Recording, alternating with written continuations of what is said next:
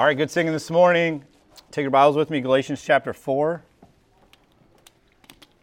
I think I gave this heads up last week, but if I didn't, I'm going to give one right now. This Incarnation series is not going to be very Christmassy. I mean, it's Christmas because it's Jesus putting on flesh, but it's not angels and wise men and shepherds. It's not necessarily Luke 2. We'll get there Christmas morning. But it is this picture of what it means for Jesus to put on flesh, what it means for us.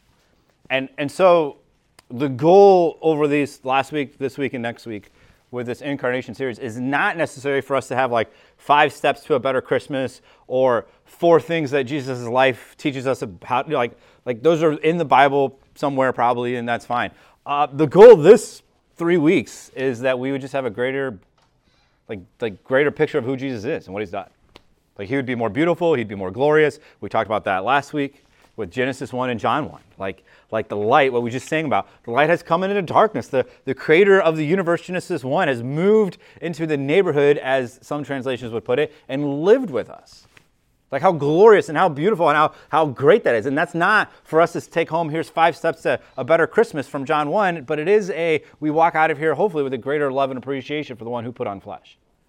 Okay, so that's the heartbeat of these 3 weeks, is that we would leave here with understanding of what Jesus has done in putting on flesh, what he's accomplished for us, and not necessarily have a checklist to do, but in fact we just have greater love for him. Man, I just want more of him because of Christmas, because of him and the incarnation that he would put on flesh. Okay, so I said Galatians 4. If you're somewhat familiar with the book of Galatians, you know what verse we're gonna get to. But before we get to that verse, I feel like studying out, I thought where I was going to preach 1 through 6, and it was going to be all neat and tidy. And then that broke when I studied out the text. It's real annoying when that happens. Anyway, we got to understand the context, because man, it's real cool. I think it's real beautiful. So the context is this: Roman province, modern day Turkey. If you read in the beginning of Galatians, it says to the churches of Galatia. Okay, so it's a region. It's not a specific city. It's a region, modern day Turkey, multiple churches started by Paul, and he's writing this letter to them. Okay, the churches are made up of Jews and Gentiles. Okay, so think of Ephesians, like we had that whole 2 becoming 1 in the church and all those things, like same thing happening somewhat here in Galatians, and you see that in Galatians 3, other places throughout the book. Okay, last thing that we need to be made aware of. The main thing that Paul's writing about in the book of Galatians is this Judaizers, which would say you get righteousness, you get declared righteous, salvation, however you want to word that, by keeping the law. Yes, it's Jesus, but it's Jesus plus keeping the law. So you need to do certain Jewish traditions and customs in order to be fully accepted by Jesus. So most false religions, if not all of them that use the Bible, would say the Bible plus something. Like Jesus, maybe they redefine who Jesus is, whatever, but it's Jesus plus something, right? Judaizers, no different here, right? Like Jesus sounds good, we like him, we like what he did, but you got to keep certain customs. You got to keep certain things of the law. Okay, so that's what he's addressing. So, and we're not going to read the whole book of Galatians, don't worry. But chapter 1, verse 6, Paul would say this: I'm amazed that you are so quickly deserting him who called you by the grace of Christ for a different gospel. Okay, notice it's Jesus, right? Like the Judaizers taught some level of Jesus, and yet Paul doesn't say a variant, like he calls it a completely different gospel, right? Totally different. 2, verse 16, know that a man is not justified by the works of the law, which is what the Judaizers taught, but through faith in Christ Jesus. Even we have believed in Christ Jesus so that we may be justified by faith in Christ, not by the works of the law, since by the works of the law no flesh shall be justified. We skip a couple verses, 2 verse 21. If righteousness comes through the law, then Christ died needlessly. Okay, so Paul makes a really good argument in chapters 1 and 2 about why we don't need this Judaizer, Jewish traditions, keeping the law, and all those things. Like it's Christ and Christ alone. But then in chapter 3, the question of sorts gets asked: what do we do with the law then? Like what do we do with it? Okay, so Paul, and we're not going to read all of chapter 3, but Paul in chapter 3 would say a couple things about the law. 1, it shows us our sin. It shows us that we're broken. So the law's purpose wasn't necessarily for us to go keep it perfectly so that we could earn salvation. The law was given to us to show us that we're broken and we can't do any of it. Right? Like that's the one reason why we'd have the law. Second reason, and I don't know why this hasn't made sense to me sooner, maybe different translation, I don't know. But man, this verse really stuck out to me. Chapter 3, verse 24. The law has become our tutor, That word there's teacher. Some translations use guardian or some word like that, but it's instructing a child, right? So the law has instructed us, and the NASB says to lead us to Christ. And other translations would say until Christ has come. But there's this picture that the law shows us that we're broken and that we need somebody else's righteousness, but the law also should be pointing us and teaching us about the one who's coming, or in our case, the one who has come. And so is he saying, do we completely get rid of the law? He's saying, no, we don't get rid of the law. Because the law teaches us about this one who we call Jesus. Okay, that brings us to chapter 4. Everything I just said has some connotation with what we're going to dive into here in chapter 4. Verses 1 and 2, we'll read those first, and we'll stop and talk about them. This is a cultural reference. We'll explain it all. Now I say, as long as the heir is a child, he does not differ at all from a slave, although he is owner of everything. But he is under guardians and managers until the date set by the father. Okay? Not hard to understand, but let's just make sure we're all on the same page. Here's a mini empire, a little kingdom, however you want to word that, a family that's wealthy. They have servants, probably more like slaves, and they have wealth in abundance.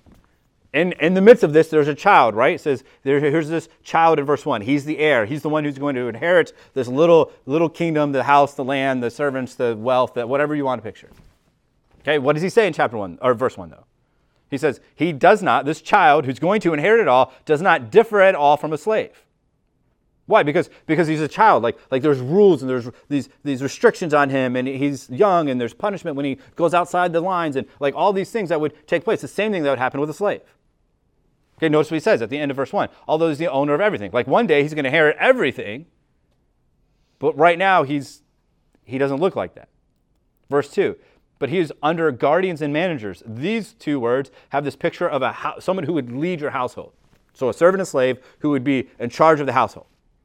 Okay, so your child is underneath a slave who one day, when he becomes the one who inherits it all, is going to be above this slave. But for the moment, he's placed under. Okay, at what time does this child go from under the rulers of the household to ruling the household? The text tells us. Verse 2, until the date set by the father. Okay, so the father, the leader, the ruler, however you want to kind of define his role, he says, here's the day, here's the time, here's the maturity level, here's the definition of what it looks like when he's going to take over and rule and reign this little empire that we have created. Okay, it's not crazy to us, right? Like for some of you, like that are parents, or even you're not parents, but you just like to talk about having kids someday. Like you think, my child's not getting a cell phone until he's 16. In a world that like you're born with a cell phone in your hand. Like that's how the world seems to put it, but like we're going to wait until this certain age. Or you can't date till you're 22, or you're going to get your first job and start paying rent to your mom and dad when you're 14. Like whatever your rules are, but you set them apart, right? Like mom and dad, here's the parents, and we set some rule for you that when you get to this age, here's the expectation, here's what we're going to do, right? That's not foreign to us, okay? But notice chapter 3. Here's this cultural picture analogy, verse 1 and 2. Chapter 3, Paul's going to kind of pull us together. So also we, while we were children, were held in bondage or held in slavery, placed into slavery, under the elemental things of the world. Okay, so he's saying here's children who are treated like slaves. Verse 3, though, he doesn't call us children. Like we were children, but he says we were held in slavery. We were held in bondage. Under what? Under the elemental things of the world. We're not going to spend a whole lot of time on this about why we think this, but just from the context. Chapter 3, chapters 1 through 3, talking about the law. Chapter 4, verse 4, we're going to talk about the law a little bit even more. And so what we think is this elemental things of the world is referring to the law. The word elemental things, it's one word in the Greek. What it means is basic building blocks. Okay, so you were held in bondage or in slavery to the basic level. So we think Old Testament law, what is Paul saying? He's saying that's building blocks. Okay, we're going to come back to that later. Okay, but we were in bondage. We were in slavery, just like this analogy he gives in verse 1 and 2. Verse 4. Everything hinges on verse 4. Like we're going to keep going after verse 4, but everything hinges on this verse. But when the fullness of the time came. Okay, what does that mean? It goes back to verse 2, until the date set by the Father. Like it's exact phrasing, like the time of completion has come, the predetermined time is here. And so what would happen is the Father would let the Son take over the house, or maybe the father passed away and he told the person, the slave, over the household, like this is the day, and the day has come. Like that's the analogy. Okay, but here in verse 4, but when the fullness of time came, what happens? God, who's the Father, and we talked about that last week and all those things, but here's the Father. What does he do? He sends his Son. So the predetermined time set by God in his omniscience, in his infinite wisdom, says, I'm going to send my Son into the world at this moment. Like at this point in history, at this point, here and now is the moment that Jesus would go for it. Now, you can study this out, and I'm not saying any of these things are invalid or wrong or bad, but there's a lot of reasons why people think this was the time.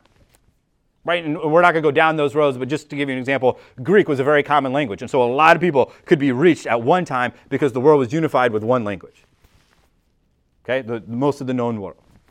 Okay? Another reason is the Jews were scattered, and what did they do when they scattered? They set up synagogues all throughout the places where they were scattered to. So the Old Testament, we don't see the word synagogue. The New Testament, we see synagogue like as a normal thing. And so what do they say? They say, man, we got all these little outposts of places that can now teach the truth about God. Like, that's cool and that's great. But really, what this context of this is saying what? That the Father predetermined a time, according to his wisdom, that this would take place. And verse 4 is saying, the Father, our Heavenly Father, predetermined time, the time came, and he sends forth his Son. Right? Is what we celebrate here at Christmas. What does he say about his Son? Notice these two phrases in verse 4. Born of a woman. We talked about this last week, that the Word became flesh. But born of a woman means what? It means he entered the world just like every other human. 100% God, 100% man. He enters the world as human. He doesn't enter the world as a light. He doesn't enter the world as some weird force. It's not Star Wars. It's not these other, like he enters the world as man, and he enters the world just as every other man entered into the world. And then that next phrase hopefully sounds a little familiar from Matthew. Born under the law. Like he's born and he's under the law. And what does he do, Matthew 5? He perfectly fulfills everything in the law. Even going back to Galatians 3, that this tutor of the law might teach us about the one who's coming. Like he doesn't break the law. He doesn't create his own law. He doesn't destroy the law. He perfectly fulfills it. Like all of the law has been fulfilled in Jesus. Like he's born under it. He's the one that keeps the law when we couldn't. So the law proves that we're broken. It proves that we're sinners. Proves that we need somebody else's righteousness. And Jesus comes and he's born of a woman. He's born under the law. And what does that show? It shows that he kept the righteousness. He kept it perfectly. He then in verse 5. So that he might redeem. That word has this idea of cost or purchasing, like what we know the context with his blood, those who were under the law. Like so God at verse 4 would say, I'm going to send my Son into the world, and he's going to be born of a woman, he's going to be man, and he's going to be under the law, and he's going to live a perfect life. Why? So that in verse 5, he might buy those who are under the law. Like go back to verse 3. We were held in bondage or slavery. Okay, so the picture is, here's slaves, and God says, I want this one, and he pays the price of his Son putting on flesh and being under the law and dying for us so that he might purchase us.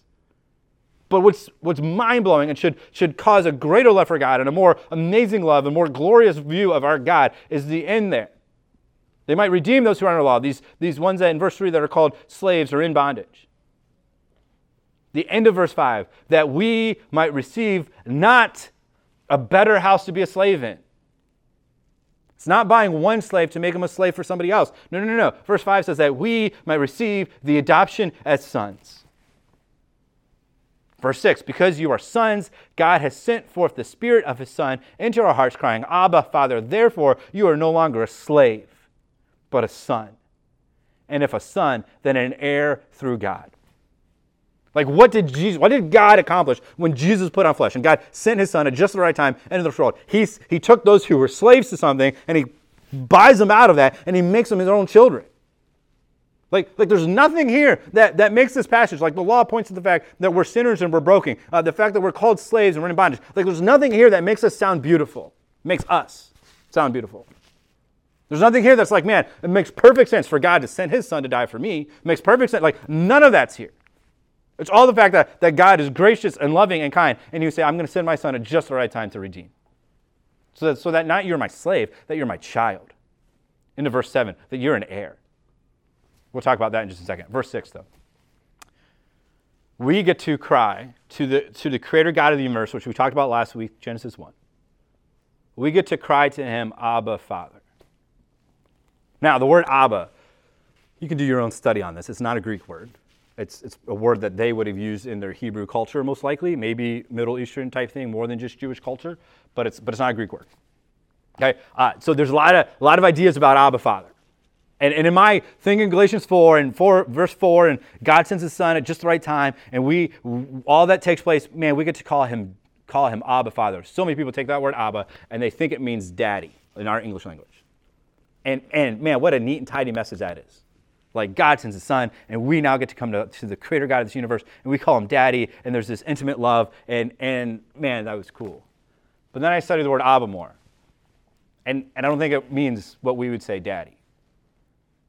It has an intimate relationship in that you would only use it to your father. It's a title, it's a word. You don't use it to someone else's father. But there's two instances when you would use the word according to the culture and history, from my understanding.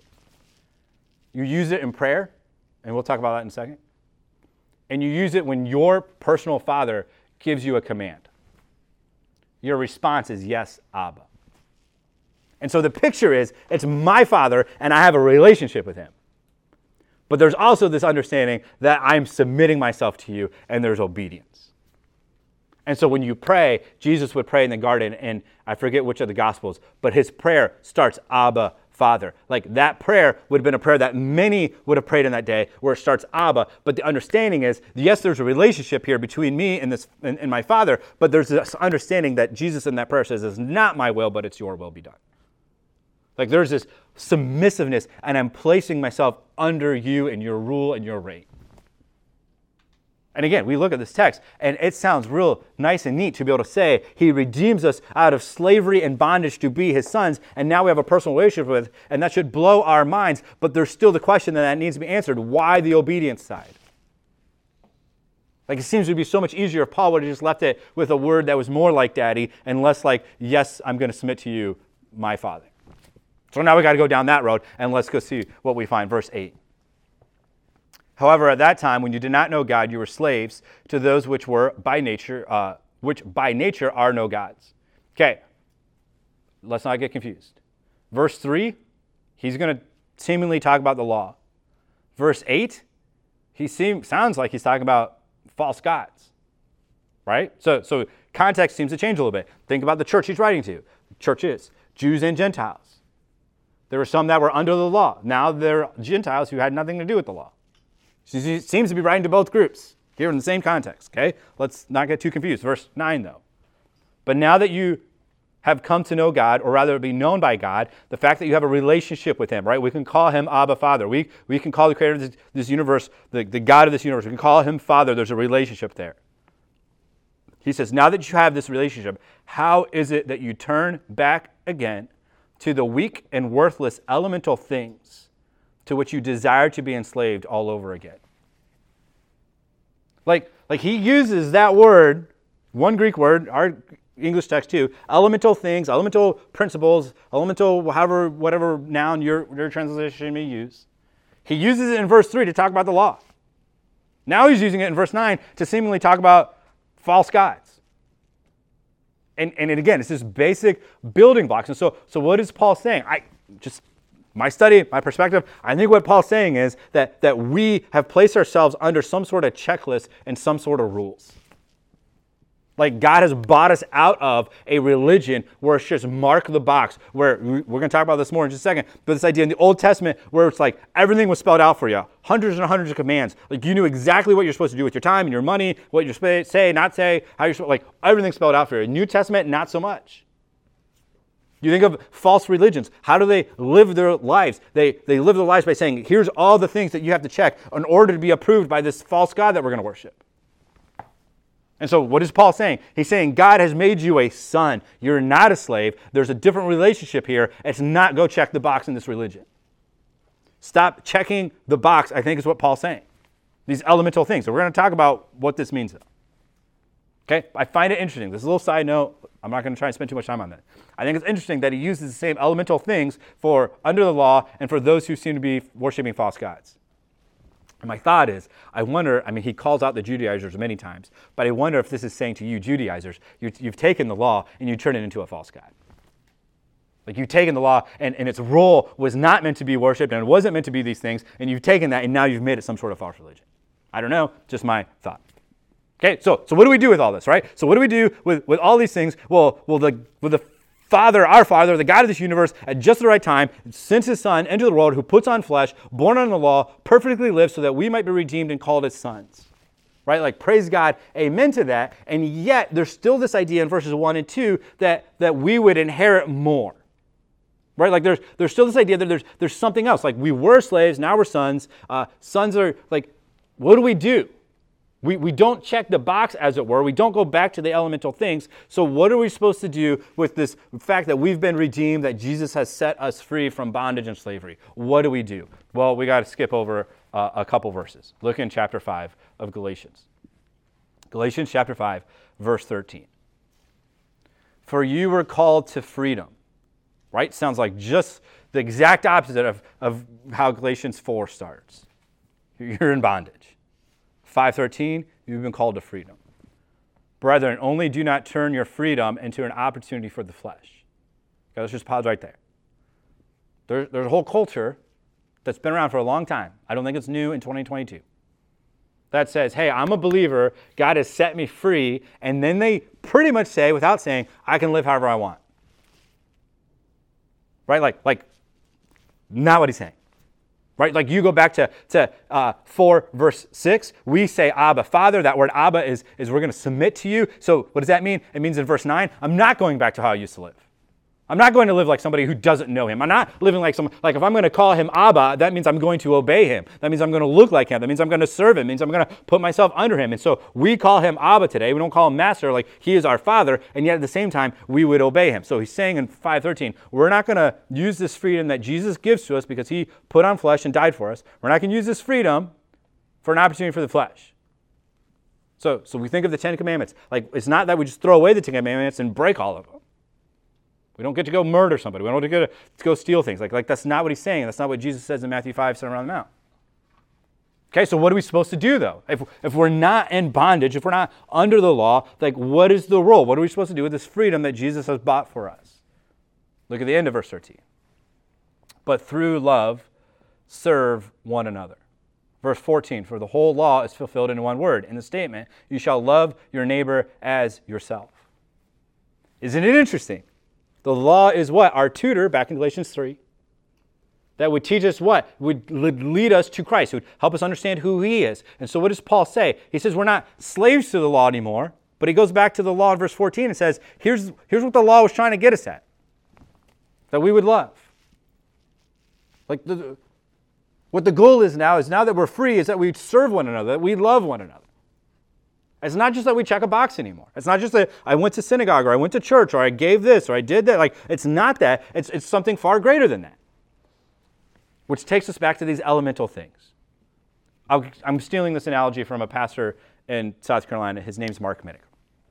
Totally not. I don't remember how he said it, so it's not verbatim or anywhere close. But here's the idea. Imagine going to your friend's house. We'll just pick an age. He's 30. He really likes his bicycle. He's really good at it, spent thousands of dollars on it, has all the extra gear, whatever that looks like. In my mind, like a horn, but there's probably fancier stuff than that. Right? But man, he likes to ride it. He rides miles every day. He invites people over every Saturday morning to watch him ride his bicycle. Like this is pride and joy. And after a few months, one of the friends finally gets the nerve and says, dude, take the training wheels off. Like stop. Like you're 30 years old. Okay? Here's what Paul's saying. You have submitted yourself to the elemental things, the ABCs of this, as it were.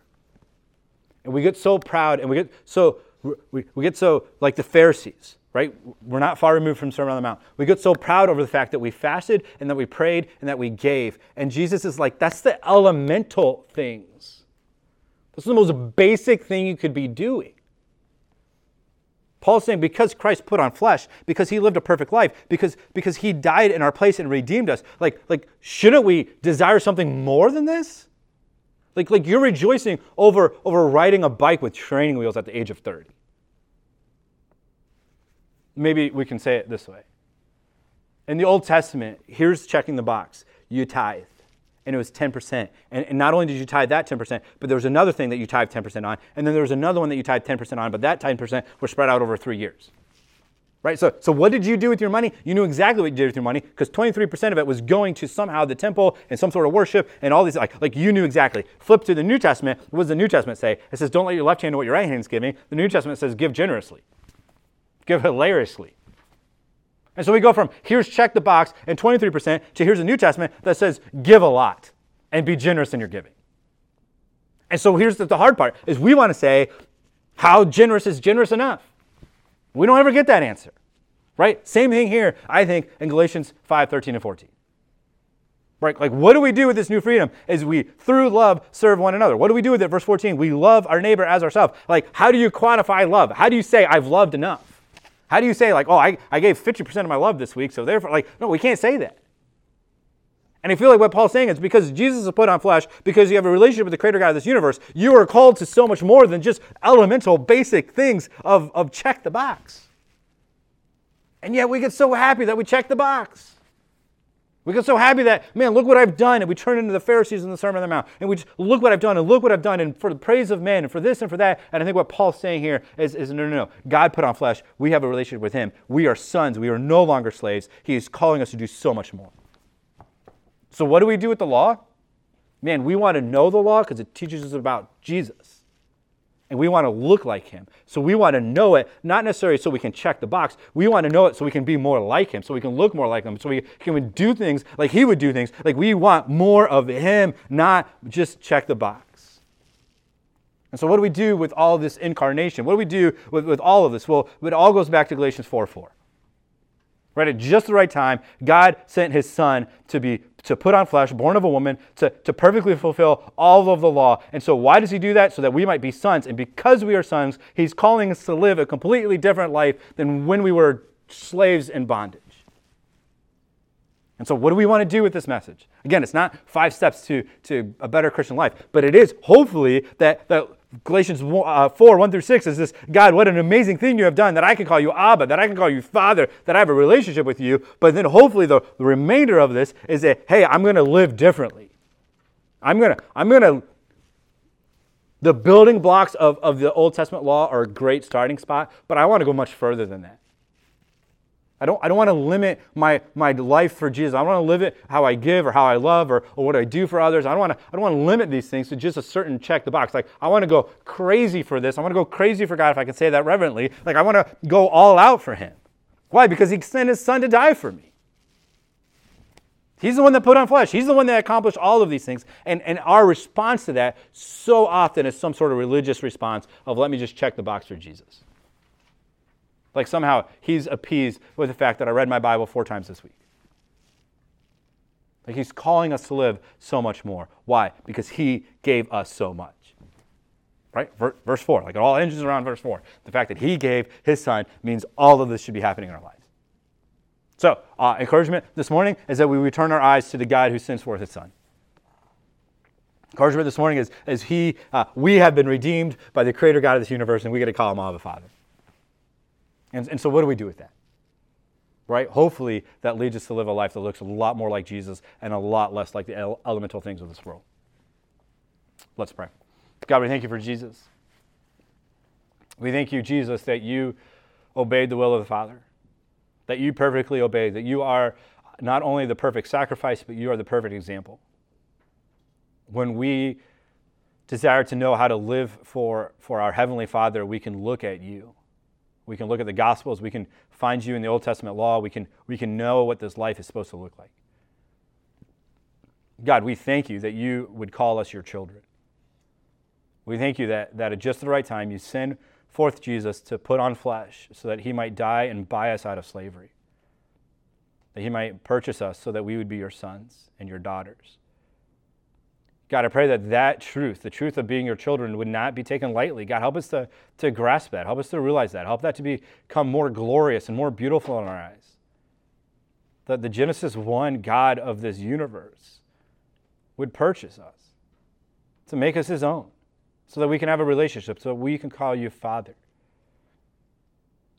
God, as we would call you Father, help us to live that way.